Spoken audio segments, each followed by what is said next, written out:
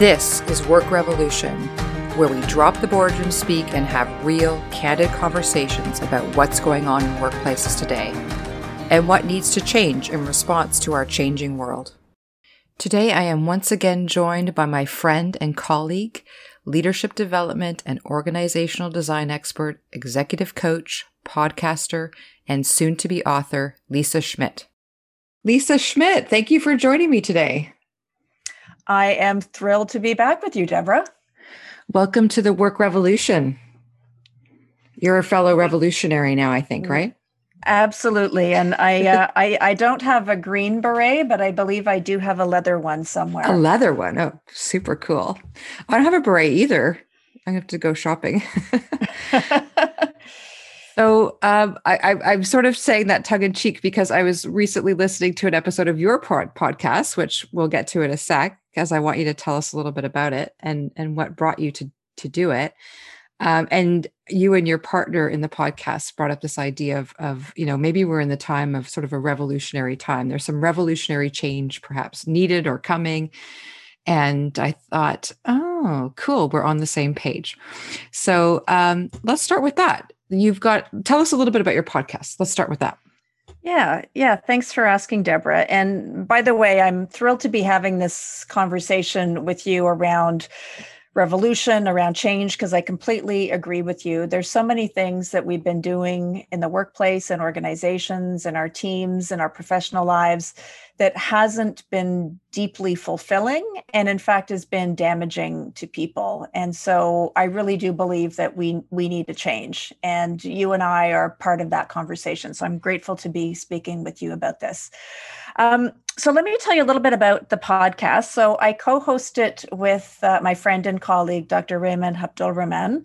He is a clinical and consulting psychologist based out of Winnipeg. He's Muslim.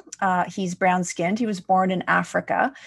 And myself, I'm white. My parents were European, came from Germany after the Second World War. I was born in northern Quebec, in a town that no longer exists. It was a mining town. And when the mine dried up, the town was bulldozed. So on a current day map of Canada, you can't find the place where I was born. I came from initially a working class, then to middle class background. And as Raymond and I were working together and got to know each other, we were very,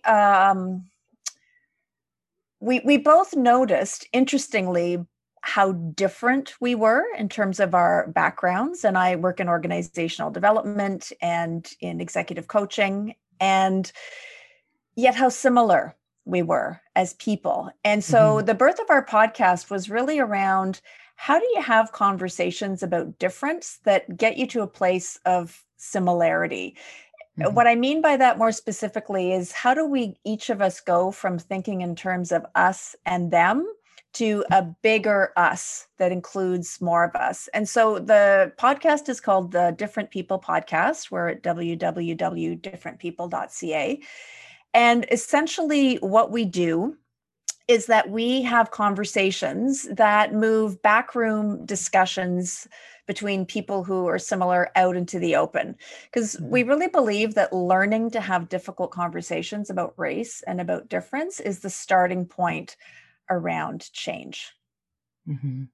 Yeah, it's so hard to have.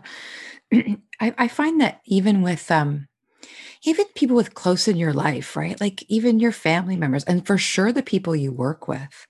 I think there's so many obstacles in the work environment around having those types of conversations. I mean, if we can't even have them, a lot of people struggle to have them in their marriages and in their friendships and with their family members. So having them at work would be even more challenging, right? There's the hierarchical structure and there's the political environment. There's all these considerations when we're in a work environment about how honest do I really feel I can be? How much of my true thoughts do I want to divulge here? Because it might be somewhat limiting. I might be somewhat shamed or shut down. So there's a lot to consider when in terms of people's comfort around really sharing and leaning into those difficult conversations. So you started the podcast I think it was in February. Is that right? Yeah, yeah, the end of Yeah. February. Yeah. And then over the course of this summer, we had a number of really tragic, um, tragic, I don't know what to call them, circumstances, events, tragic events. How did that how did that impact your thinking about the podcast and the importance of what you were doing, or just I don't know, like how did that affect you? It affected me. Yeah. Um, when we started the podcast, this was before the murder of George Floyd, Breonna Taylor, others in Canada, Chantel Moore. We started the podcast because Raymond and I were both very interested in what it takes to make real change. From his background as a psychologist, personal and individual change, and from my lens, organizational, team, interactive, relational change. And it did have at the start, I guess there, I wouldn't say there was distance in it, but we kind of were, this was something new. Neither one of us has a background in podcasting or in having these kinds of conversations publicly. But at first it was a little bit about who we each were and why we were drawn to this topic. When the events unfolded as they did in the United States and in Canada, it became a different kind of wake up call to me personally, because when we talk about white supremacy, white fragility, internalized racism, these to me were all concepts of the extremes. Because when I heard white supremacy, I imagined, the white pointy hats. I imagined the terrible history of discrimination and exclusion of Indigenous people and Black people and slavery. To me, when I heard about I thought of white supremacists. Right. And what I learned over the course of the broader conversation in society and in my conversations with Raymond on the podcast, and we did have a few guests as well, I learned that there's kind of capital W white supremacy in the ways that I've just described, but there's also this idea in society that is quite pervasive that the current ways that we do things are based on white European culture and that they're somehow better. And, when we talk about systemic, I'll just give you a very small example. Our culture in Canada and many other places, we celebrate Christmas, we celebrate Easter, we celebrate things based on Christian traditions. And we see for people who come from different communities, different religions, different cultures, that it has to be a special ask for them to be able to take time off for the holidays and celebrations that they want to have. And so this is an example about how a white or a European-centric culture is embedded. I don't have to ask for Christmas off. Mm-hmm. I don't have to ask for Easter off. Mm-hmm. That's one example. Another example is when you hear of expressions such as this person is non-white or non-Indigenous, non-white or not part of the mainstream culture, or what's the word? Visible minority. That's what I'm looking for. Yeah. I don't have to describe my identity as being non-Black, non-Indigenous, visible majority, mm-hmm. European centric. I'm just white. I don't even have to tell all the stories and identify, because again, we consider the representation that I have as a white person to just be the standard, and everyone else is different against that standard. Mm-hmm. And when I started to really understand the impact of that on people and what inclusion and belonging really meant in our society, it became a more personal journey of my own investigating my own ignorance and complicity mm-hmm. into systems I wasn't even aware that I was a part of. Yeah. And I think that this past summer, I mean, I know for me, it was a huge awakening too. I don't think I could have expressed it nearly as eloquently as you have. I would have fumbled through ideas that were similar, but certainly I see what you're saying, and I can remember some of the reactions that I had. Um, and conversations I felt I needed to have at that point with my children as well. And I began to imagine myself as, what if we were a Black family? What if my two teenage sons were Black? What would that mean for the conversations I would have already been having with them, Um, but certainly, I just began to imagine, not that I hadn't ever imagined it, I had imagined it. I mean, it's not like I'd ever watched the news and I wasn't aware that these types of things happened, but it just sank in a different way than it ever had before. And I also started to see more of this idea of systemically things that were going on, and that small w rather, small w, white supremacy. Um, and here's something that I've come to draw as this might seem like a bit of a leap. I don't know. You tell me if you think it's too out there.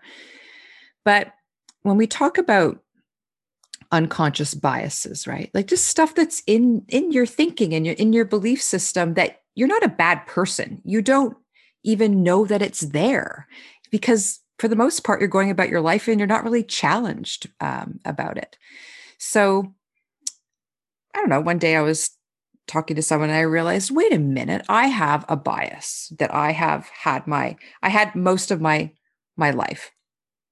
And I'm going to divulge what it is. And it's going to seem a little silly perhaps, but I think it's just an example of, based on our upbringing, our surroundings, like we just get stuff in our belief systems. So when I was a kid growing up, my dad, and in fact, most all of the men in my family were amazingly handy people. My dad was a plumber by trade, but he was also someone who could just fix anything, figure anything out, super problem solver, would come home with some like a lawnmower that he'd found somewhere and tune it up and fix it up and get it working, or build a fence and a deck and renovate the bathroom and just do everything on his own. And a lot of the men in my family were like this. So growing up, I assumed all men were like this. This is just a bias I grew up with, right? And so it wasn't until, into my adulthood and I was married and I started to realize, wait a minute, not all dudes are handy, and not all of them are even remotely interested in doing some of these things. And so, it sounds kind of silly, but you know how you can see how things get into your belief system just because of your exposure and your upbringing, and sometimes limited exposure, right? I don't know. Does that sound crazy? No, it doesn't, because as you were talking, I thought, our fathers are probably part of the same club of do it all yourself. But my interesting assumption that I unconsciously held was that you don't need to hire anybody to do anything. You have to know how to do it all yourself. Yes. So, I remember times in my life where a lamp wouldn't work.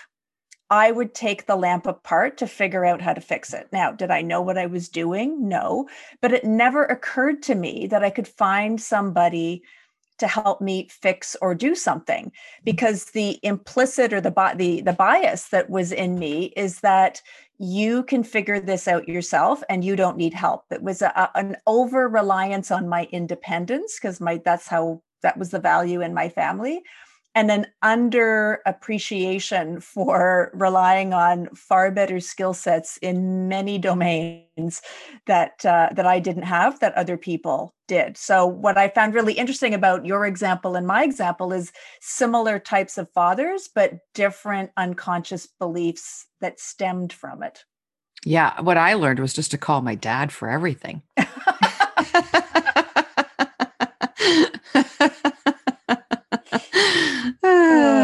I think funny. What you got out of it is probably better, actually. Like, just try to figure it out yourself at least. But I did, it wasn't until I bought, my husband and I bought our second house that I ever hired someone, for example, to paint or do anything. Like, no, everywhere I went, I painted myself. I did whatever I could myself, for sure. Like that wasn't Yeah. something you would hire someone to do. And Yeah. then go ahead. No, I was just going to say, and then I layer in my own version of feminism into this, which is, when you think of that, we can do it, right? The Yes. posters during the war of Yeah. the munitions workers, the women who worked in the munitions factories. Like there is a part of it is like, I can do this, Mm-hmm. and can I do it well? Probably not, but I can definitely at least do it. And so I think there was in all of this for me, a desire to express my own sense of not needing to be helped. Yeah. Because, I didn't want to be, and this, I almost feel weird saying it, but I didn't ever want to be that damsel in distress where I needed somebody to come and help me do something. I prided myself to mixed results on being able to figure things out on my own. Yeah. Such a great quality to have, though. Some people just have it more than others. That willing, and if especially people are really curious, they just go down a path and get absorbed in it, and they love figuring stuff out. I'm the type of person who's not like that. Right. I'm like the type of person who goes, "This computer is not working. Let's get a new one." It's interesting though. And they're part of the reason why I share that story is that I think what you're experimenting with in your podcast and some of the things that I've been thinking about is when you talk about white supremacy, man, a lot of people are going to get their back up, eh? Like a lot of people are going to get defensive. Like they immediately will go to a place of real defensiveness because I think it's because, well, that's not me. It's not about me. So what do you want me, individual me, to do about it? And so, and they don't, it's not readily obvious how they're part of that system. And so there's really this and I think that's part of what's so nice about your podcast is trying to make it safe for people to be able to lean into that a little bit and to start to hopefully see some things a little differently. I don't know, but it's going to be tough in organizations, isn't it? Yeah. And, Yeah. just to pick up on what you said there, I was incredibly defensive when Raymond broached the subject with me around how I had benefited from white supremacy, because I had this idea in my head that, and this comes from my cultural upbringing. So I grew up with German parents, going to English schools just outside of Montreal, and I felt like an outsider my entire childhood. First of all, my parents were immigrants and they spoke German at home. Second of all, this was after, around the time of the election of the Parti Québécois in 1976 to power in Quebec and the provincial political sphere. And a huge pride that had come out of the late 60s in Quebec around French Canadians finding their own identity. And so I felt different for being a child of an immigrant. I felt different for not being French Canadian and not speaking French, which I learned. I went to French high school. And this very strong sense of exclusion up until my early 20s, when I eventually left Montreal, because I was fielding a lot of comments from people. If I was out in public speaking English, I would be told to speak French. That's our, la langue in Quebec. And so I thought, because of my experience of being the other in the cultural context I grew up in, that I didn't have a ton of work to do around understanding belonging and inclusion, because I felt on the receiving end. And when Raymond said to me at first, like, you've benefited from white supremacy, I really wanted to cling to this idea that I too am an outsider. And what Raymond very patiently explained to me is like, yes, all of those things happen to you and are valid. Yet you didn't have, in addition to that, the color of your skin being yet another reason for people to find reasons to exclude you, dismiss you, or ignore you. And that was a really powerful moment for me to understand that I didn't have to erase any of the difficulties that I had in my life. I just didn't have the same difficulties and the more trenchant and painful racist incidents in my life that people of color have experienced. And I mean, just to add another point to this, there are issues around socioeconomic status that come with race, right? I mean, we know that women make less money than men generally, but women of color make less money than white women. And also our health outcomes. If you look at what's been happening with COVID over the last 8 months, Indigenous people, people of color don't have very positive outcomes as compared to white population. So this literally is a matter of life and death for people. Mm-hmm. And to deny that, to pretend this doesn't exist, is willful at this stage. There are just so many ways we can learn about how white people benefit from the structures in society that to not see that this is in fact true is to make a choice. Mm-hmm. Yeah. Yeah. And I think economic status, privilege, I guess we call it. I mean, there's white privilege, but there's just privilege from being like the way, born into some money, maybe being able to go to private school, and all of these things layer on, I think, to not really realizing that, hey, you're not living in the real world completely, compared to the rest of us, or to other people, let's say. And so, and it kind of makes it, I don't know. That's sort of how it's partly how I view someone like a Donald Trump in a way. I look at someone like that and I think, well, you grew up wealthy, never really had to earn anything. We're kind of born into a role of already being the boss of everything.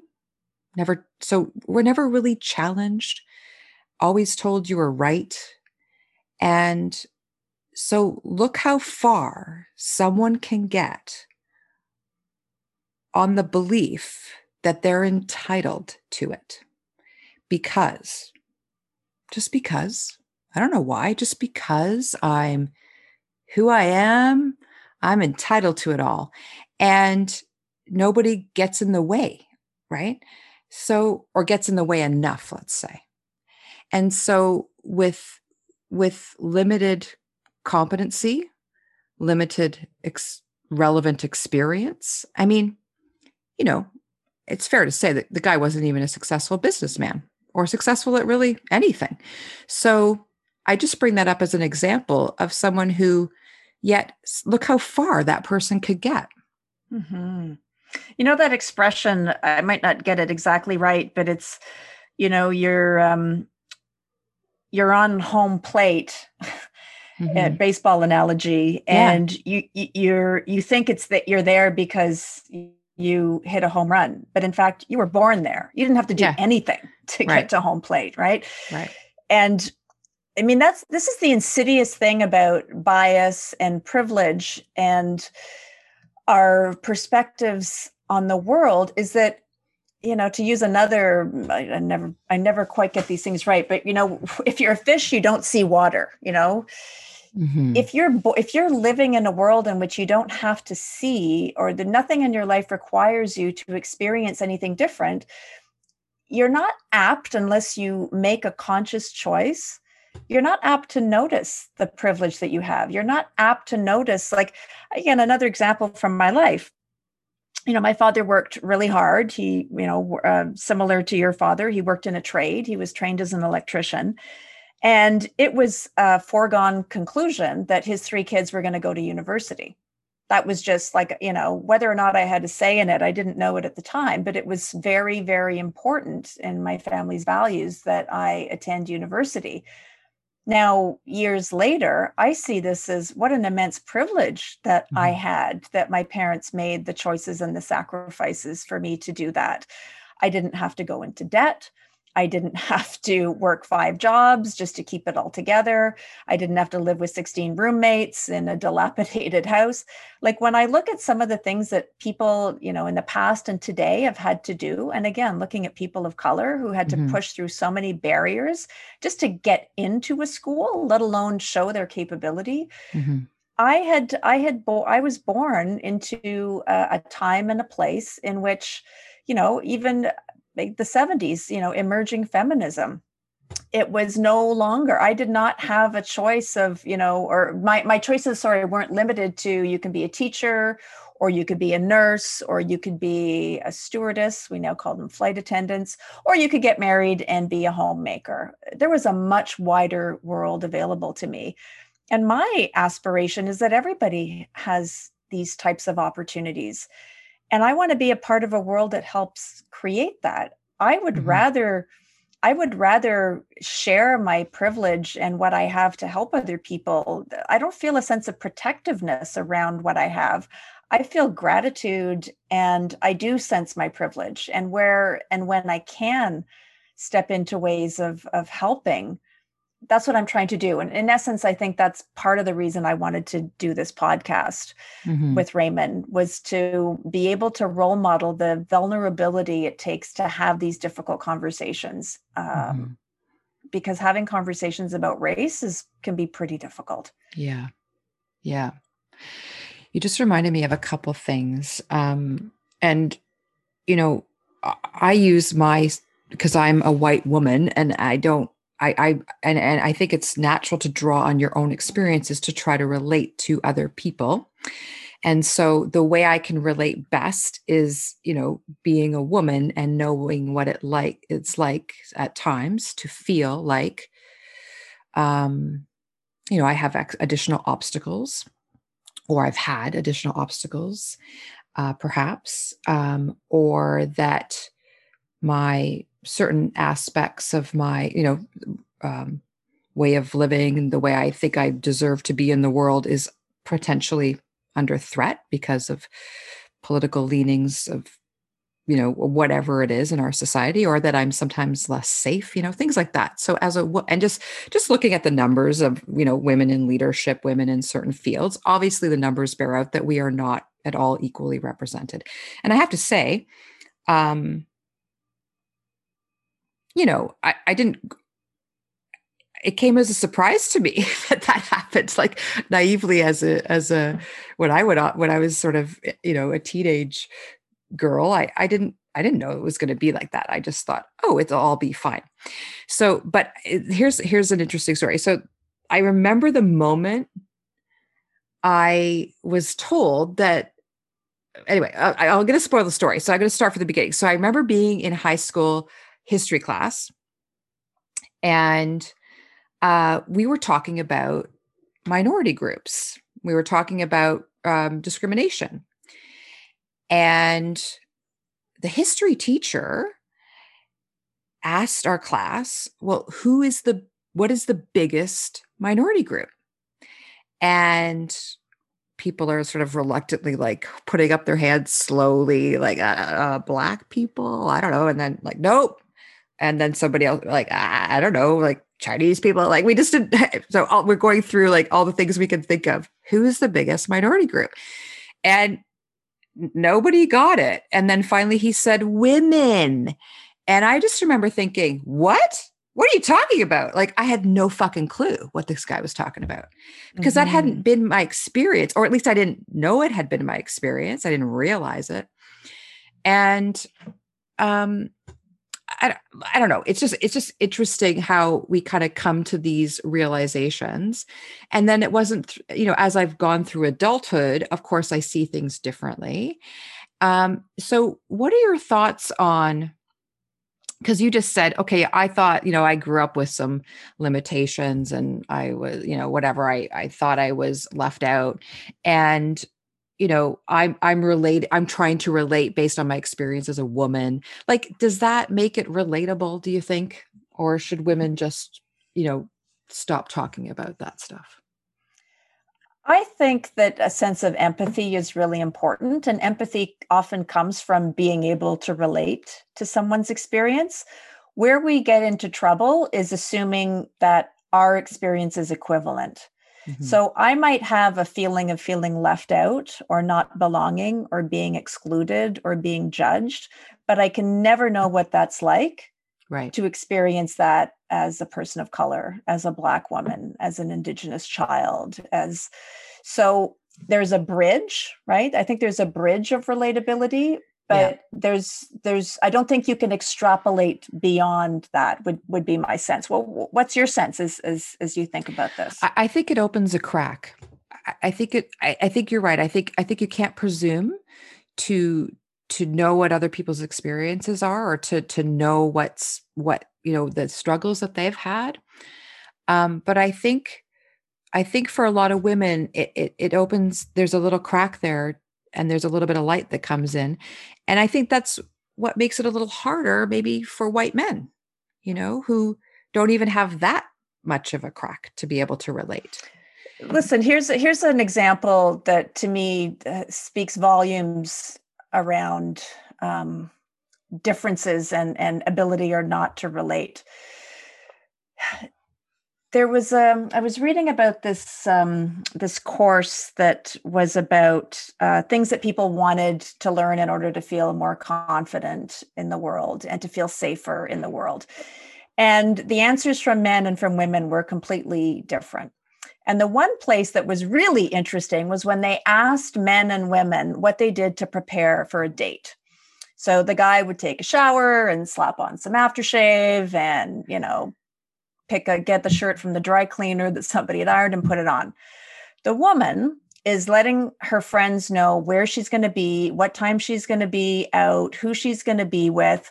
Like, issues of safety are Mhm. paramount for her. And of course, and I'm using a heterosexual example here, but it goes to show the thing that is taken for granted for men often in this world. I guess I'm speaking specifically for white men or Yeah. around white men, is you don't have to worry that you're, going to be date raped on your right. Like, and I know I'm being a little extreme in saying that, but you don't feel like your safety could be compromised by meeting a new person in a strange place or in a public place. For women, this is something we live with all the time. And what I've noticed, especially, I mean, I spend quite a bit of time in Northern Ontario, where I have a small cottage, is that my male neighbors seem to think it's okay to just wander over to my property when I'm not here, and then, send me a message or, hey, I just want to let you know everything looks good on your property. There's the sense that I somehow need to be protected or watched over. I haven't asked for this. In fact, I've made it clear that I'm uncomfortable with people being on my property when I'm not here. But there's this assumption that there's something lacking in me that needs male protection. And on the one hand, the world can be a dangerous place for women. We don't have to look very far. Even during COVID, rates of domestic violence have spiked in a very terrifying and frightening way. It's brutal. It is brutal.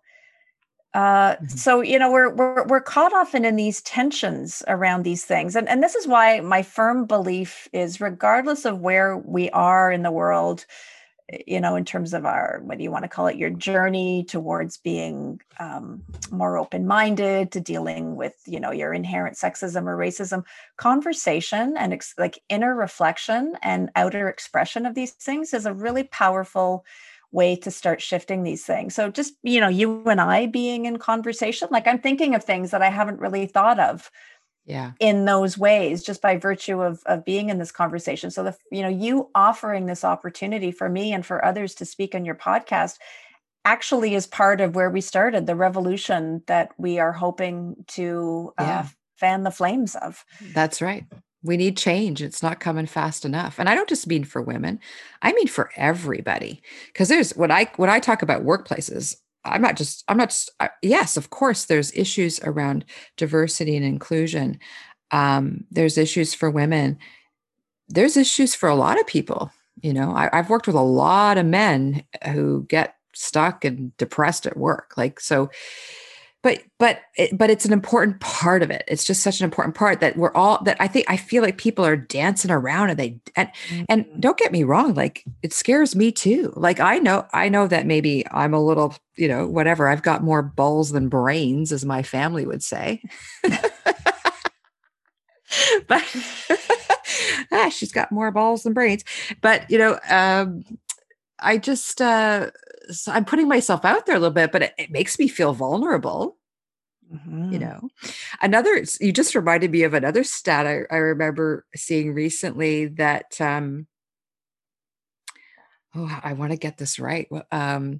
So a couple of people, men and women, were asked what are they most afraid of from their, like, a partner, like if they're in a romantic relationship. And the women answered the thing that they were most afraid of was being killed, and men were most afraid of being laughed at. Laughed at. Yes. Yeah. I mean, what a remarkable gap between the two. Yeah. That's And and like, and that's that to just me it. again speaks to male privilege. Exactly. And it's just hard for them to get it because they never had to get it before. They've never had to really see things that way. I don't think they feel as vulnerable as anybody else does, Yeah. And, you know? and it's tricky, I think, to use even the language of privilege because, as I said earlier, like, you know, privilege doesn't deny that you've had a difficult experience in life, that maybe bad things have happened to you. There have been traumatic experiences, men, women, anyone. But what privilege offers you is that you don't have to live in a world in which you are going to be prevented from living to your fullest capability and to be encouraged and to be safe and to be welcomed. And Mhm. when you live in a place of not acknowledging that you have that privilege, like it's not about saying you're better, that you're something more magical about you. It's a fact. It is a proven fact through I don't know how many statistics that white males in our society benefit from the structures and the systems, whether they're tax systems, whether they are the way organizations work. I mean, you and I talked about this a while ago. There are more men named John in the top 500 organizations in, the stock exchange than there are women. More men named Peter than there are women. I don't know what the third name is, but Uh, this just goes but to it's a show, like, boy's name. it totally, it's not Yeah. Joan and it's not Petra, right? Yep. Um, It's not Deb and it's not Lisa. not yet, Not yet. not yet. Yeah, it's so true. I mean, we're not trying to be assholes to you guys. It's just the way it is. Um, yeah, And I'm going to jump in, Deborah, for a second. There are many men who do get this. Like, I do not yeah, want to be dismissive of totally. men who have made an effort who've seen it, and often they've seen it in their partners or their sisters or their mothers who experience these things. And so many men, and there are many men in my life who actually are fierce advocates. So I'm not by any stretch of the imagination in any regard saying that this is all men and all white men. Hmm. I'm talking about the societal structures. It's the difference, I think, between talking about white people as individuals Hmm. and whiteness as a code word for having opportunities that are likely to be denied to other people. Right. Yeah. And I think you said something earlier, and I meant to grab onto it at the time, but I'm going to come back to it now. In acknowledging that you have certain privilege is fine when you have gratitude. So this is what I'm starting to learn. And this is through a lot of self-reflection, a lot of reading, a lot of, I've started a meditation practice that I'm dedicated to. I do it every day. It's growing in gratitude. Because if you have genuine gratitude for all the things in your life that you're so lucky to have, you want to spread that to other people. You want to bring other people into that. And so it's not something to feel bad about. It's something to be thankful for. And you started to, you mentioned that earlier. And I think that's actually a lot of the secret to getting to that place of acceptance, and without guilt, without shame, without blame. It's just an acceptance of what is. And if you're in a place that you've been really privileged, just be grateful for it. Like, understand and Mm-hmm. see how fortunate you are. And no one's, it's, you don't have to feel bad about it necessarily, you know? Yeah, and I believe Kamala Harris recently said after her, my goodness, so grateful that that in the United States there is a woman who is both has African and Indian heritage. What a remarkable thing to behold, Hmm. given that this is yet another glass ceiling that's shattered. But she said something about if you are in a place where you have those things and you can express gratitude for them, your next order of business is to help somebody else Yes. achieve that. And I think that's, where we sometimes miss our ability to do that is, instead of looking at everything that we have and grateful for it, we're looking more at what it is we don't have and striving for that, as opposed to helping other people or sharing the wealth that we have, whether it be in our network and our contacts to support the careers of other people, whether it be to give money to charitable organizations that are doing incredible work to change society for the better. I do think we have a duty of care to what comes after us and to people around us. And I didn't come to that until later in life. I was very much, when I think of the way that our school system worked, it was always you have to, work hard and study hard to get the A. It was never work hard and study hard to be able to help other people, right? Hmm. Work hard, study hard to get the promotion. Wasn't work hard, study hard to be able to help other people succeed. Hmm. So that came to me later in my life when I understood that accomplishment has a far broader net. Like, you can accomplish by helping other people. Hmm. It's not just about what you get for yourself. Yeah, it's a mindset, I think. And yeah, I think with, I lost it. When you have gratitude, um, you're not as led by your ego. And the ego, that, accumulate more, get more, accomplish more. There's nothing wrong with accomplishing things. Like, great. I want people to be successful and accomplish great things. Guess what? Our planet needs us to, like, start accomplishing some really, really important things. We have a lot of really, really important work to do in this world. And Yeah. we need brilliant people, and we need ingenuity and creativity. We need to accomplish some amazing things. But if you're led by your ego, then I think it doesn't lead to actual creativity. It leads to some not so. And I think that's another great example where Donald Trump is just such a perfect example. It's completely led by ego. Um, and so, you know, I don't know. We're not going to see a lot of innovation coming out of a, a Donald Trump led organization. I don't think that's going to change the world. So, Well, when you talk about the serious challenges we face as a society, climate being one of them, and just as a side note, I thought this was really interesting. I read The Guardian. It's a newspaper that comes out of the UK, and they're no longer calling it global warming. They're calling it global heating. And I kind of had a slightly like a jarring moment going, but I thought, yeah, let's call it what it is.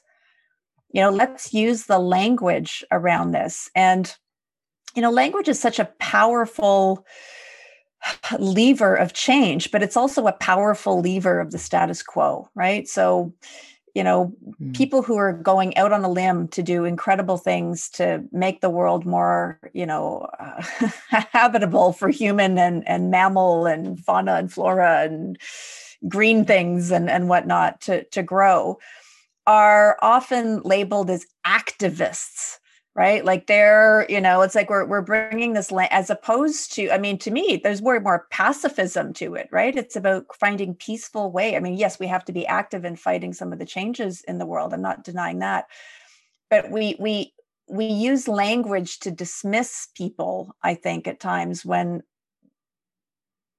because it's an easy shortcut. And, again, I think Trump is a bit of a master around that. But the one thing I did want to kind of shift us a little bit into talking about how this shows up in organizations. Mm-hmm. Like if we go back, way back to the the time of the Industrial Revolution, there's a guy in the history of organizational development, the field I work in, whose name, and I'm trying to remember his middle name, Frederick Winslow Taylor. Taylorism is a concept, Mm-hmm. which, you could think he was the first management consultant. He goes into a factory, he's trying to figure out how to get, more things weaved, sewn, built, whatever, than the current rate of productivity. And so what he did was he brought engineering principles into the management of factories. Now, his influence is still in place 100 plus years later, where Mm-hmm. we still treat people in organizations as though they are kind of moments or units of productivity, creating a physical thing, and not the work that you and I and many others do, which is we create content, we create value by virtue of the relationships we have, by virtue of the thinking and the creativity that we bring. And when we talk about revolution in the workplace, there are many levers to that revolution. But I think one of the critical ones is we need to get out of the business of thinking that people like you and I are somehow to be mined, right? To be excavated for productivity and then kind of ignored for all our other human capabilities, capacities, attributes. Mm-hmm. We seem to act in the workplace, even though human emotion is in every single other aspect of our lives, for instance, that it cannot be tolerated in the workplace. And that to me is something that I think needs to be revolutionized at work. Mm-hmm. Yeah, I mean, you could easily talk a lot about humanizing the workplace, and that's sort of another way of expressing, I think, a lot of what you're saying. And it came to me recently when a friend, we were talking about some things going on, and he used the term, yeah, well, it's a business, that term, well, it's business, it's just business. And that term, that really irked me, because Well, what do you think it's shorthand for? I think that term means it's about the numbers. I think that's what it equates to. I think Right. it's business means it's money, it's the bottom line. Ergo, any behavior goes, or behaviors that are Or not acceptable in some contexts are ergo, acceptable. if Place. people get trampled on, mistreated, it's business. It's an excuse. Right. I see it as an excuse because, first of all, there's lots of different types of workplaces. Some of them are for profit. And in a for-profit organization, nobody is denying the fact that you probably need to make money to survive. It's a very important element. Who's gonna make all that shit happen for you? Who's gonna execute the strategy? Nothing is going to get done unless you're going to, just completely, AI is not there yet. We still need people. So to try to somehow take people out of this equation, I think is so silly. But where's also the creativity and the ingenuity going to come from? It's going to come from people. Well, it's people who create artificial intelligence. It's people who, create the robots that are being used all over the place, right? I mean, robots doing surgery.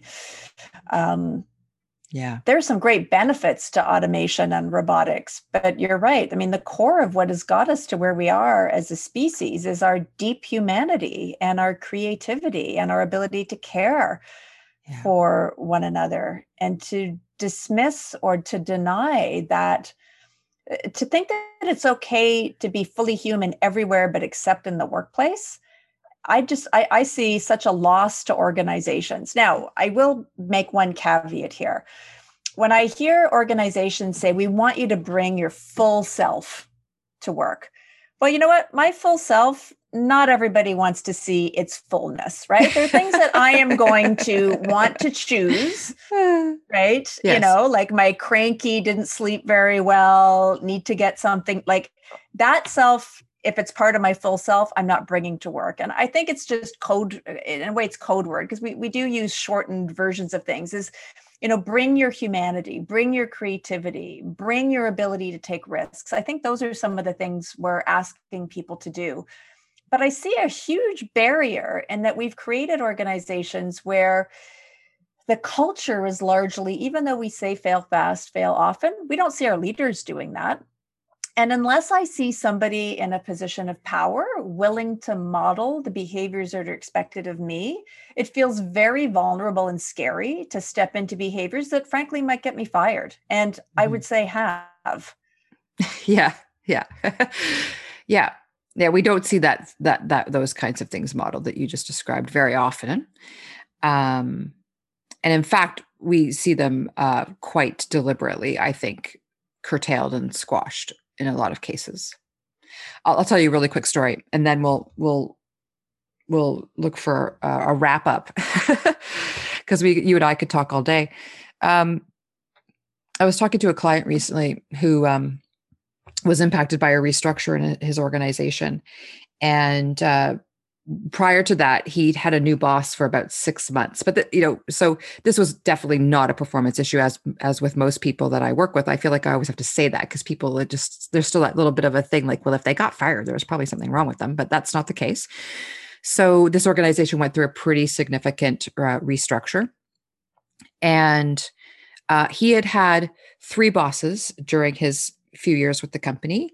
One for a few years, one for 6 months, and then a colleague of his was promoted, and he reported to her for the last 6 months. And he told me a really lovely person, and without any real animosity, he told me about a couple experiences he'd had with this boss of his. And one of the things was that he'd been having sort of a little bit of a mentoring relationship with one of the senior people in the organization. They would occasionally go grab a coffee together. They had a connection, a relationship. And she said, "You can keep doing that, but I want to know about it, and I want to know a little summary of what you talked about." That was This one is thing. the new boss. This is the new boss said right. that to him. He's like, "Okay." And so tried to play along with that. And then another time, she said to him something to the effect of, "If you step out of your lane, you're going to know about it." Mm. So, we want people to be, step out of your lane. And so this is the kind of thing that people are dealing with sometimes. And so how demoralizing. How are you supposed to be motivated to even go to work and do your best work in circumstances like that? And, I'm using a bit of an extreme example, but what I'm saying is that a lot of people are in organizations where, and in positions where, the idea of being able to be creative and, agile and, use their ingenuity, they're playing politics most of the time. They're just trying to get by, keep their nose clean, not just fly below the radar, and that's not a recipe for us to move forward as a society and make life better for everybody.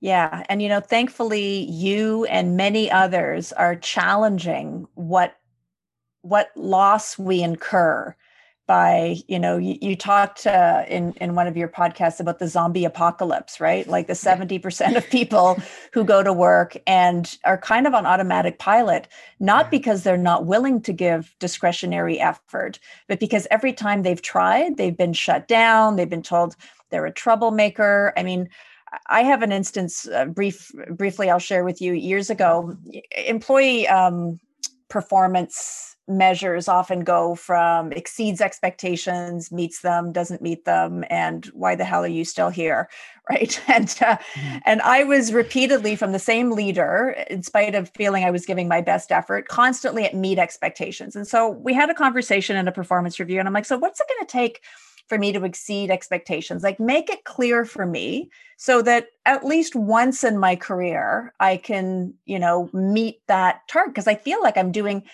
And his response to me was, Lisa, I'll know it when I see it. And I can tell you that was one of the most demoralizing things I'd ever heard, because it gave me no agency around working towards, right? It was entirely subjective based on, and I'm like, well, what is it that you're going to like? And then I became, he was like, now you're just being troublesome. As opposed to, no, actually, you don't know how to lead and have a performance conversation that allows me to feel like I'm valued. But of course, saying that would get me, if not disciplined, possibly fired, right? So leaders need to get at some point that kind of language is not going to be tolerated in this revolution. Mm-hmm. Yeah. And if you know what, if as the leader, you don't have an engaged team, you've either got the wrong people, you got the wrong people in the wrong jobs, or you're not inspiring them. Because you get the right people in the right jobs and you inspire them, and they will do great things. I truly believe that. I mean, if there's people out there who, maybe they're too jaded or whatever, and they're not going to give as much. That's fine. But in my experience with working with professionals, is they're just looking for a place where they can feel that engaged, and they can be, given the leeway to be able to do it and feel that sense of connection and meaning and purpose, feel connected, to the people, and feel a sense of purpose and belonging with the organization, and that the work they're doing is adding value, and that it's important, and that it's making a difference in some way. Everybody wants to grow, and the key to happiness, which now apparently happy employees are more productive at work. So, but the key to that is around learning, progressing, and achieving. Those are the kinds of things that people want. Totally. Don't light a fire under me, light the fire within me, right? And people laugh when I say this, but I think a lot of people can relate. Like when you're about to go on a holiday or take a vacation, like you feel this sense of anticipation and excitement because all these interesting things are about to happen to you. I believe it's possible to have that in regards to your job. And the fact that we don't have that says there's something seriously wrong with the way we've designed our workplace cultures, the way we've designed our leadership, in organizations. We can do a lot better. I'm not saying you bounce out of bed every day with your little suitcase ready to take on the world. But the fact that we TGIF our way through life and look forward to retirement as thinking I'll finally have time to myself and to express the things that are most important to me. I mean, look at how much we leave on the table where we could be contributing to making the world and the workplace, the world, both a far better place. Yeah. What is it for you? So we'll end on that, and then I'll tell you mine. What is it for you that, and maybe you could draw on an experience or just in general talk about, what is it for you that's happening at work where you feel that way, where you're like, yay, this is awesome. I'm loving this. I'm engaged. I feel good about this. What is it for you? Yeah, great question. What occurs to me on the top of my head is that I'm given an opportunity to learn and grow, as you just said a moment ago. Like if I can not have to have all the answers and be invited to experiment and test and figure things out, that is deeply inspiring to me. When I have a leader who says, this is kind of where I want you to get, and go figure it out and bring whatever skills and talent, like that really gets me out of bed in the morning. Mm-hmm. The other is that I have good relationships at work. When I know that the people I work with have my back, and I have that there's a sense of trust, that is hugely important to me. And what I look to when I'm an employee and have a leader is help me connect with other people. Give me the field to work in, make it clear what it is you expect from me. Give me a wide field to work in and help me have good relationships and good connections with people so that I can collaborate as fully as possible. Yeah. Yeah. How about you? Yeah. It's very similar. I love new and novel ideas. I like to think about things. I like to think big picture. I like to connect the dots in new and novel ways. I love ideas. I want to look at a business and go, how can we make this better? How can we either do that better, more efficiently, or how can we do something better and be courageous about it? And what I love is to work with people who are like-minded and who you just feel this synergy that happens when you're with them, because you have the time and the space to really explore it. And then just, and I love making change. I love it. I actually don't like the status quo very much. I've learned over the years. And so, I find that what's been limiting is that when I've gotten close to situations like that, there's always these there's like weird parameters around it, or okay, like we have, or it's like, okay, well, we have an hour and then we'll meet again in 3 months, or it's not that conducive to what I've just described in most work environments, I think.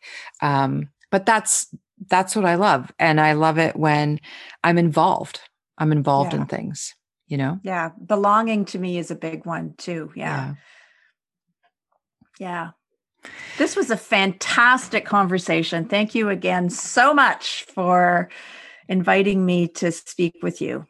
Love it. Thank you so much, Lisa. We'll talk again. We will talk again. Bye for now. Thank you for listening. If you are enjoying this podcast, please subscribe, rate, and review the show. You can follow Work Revolution on Instagram at @work_revolution, or you can visit my website at www.workrevolution.ca. If you have questions or feedback for me, or want to find out more about the work I do, you can reach me at Deborah@workrevolution.ca. Until next time.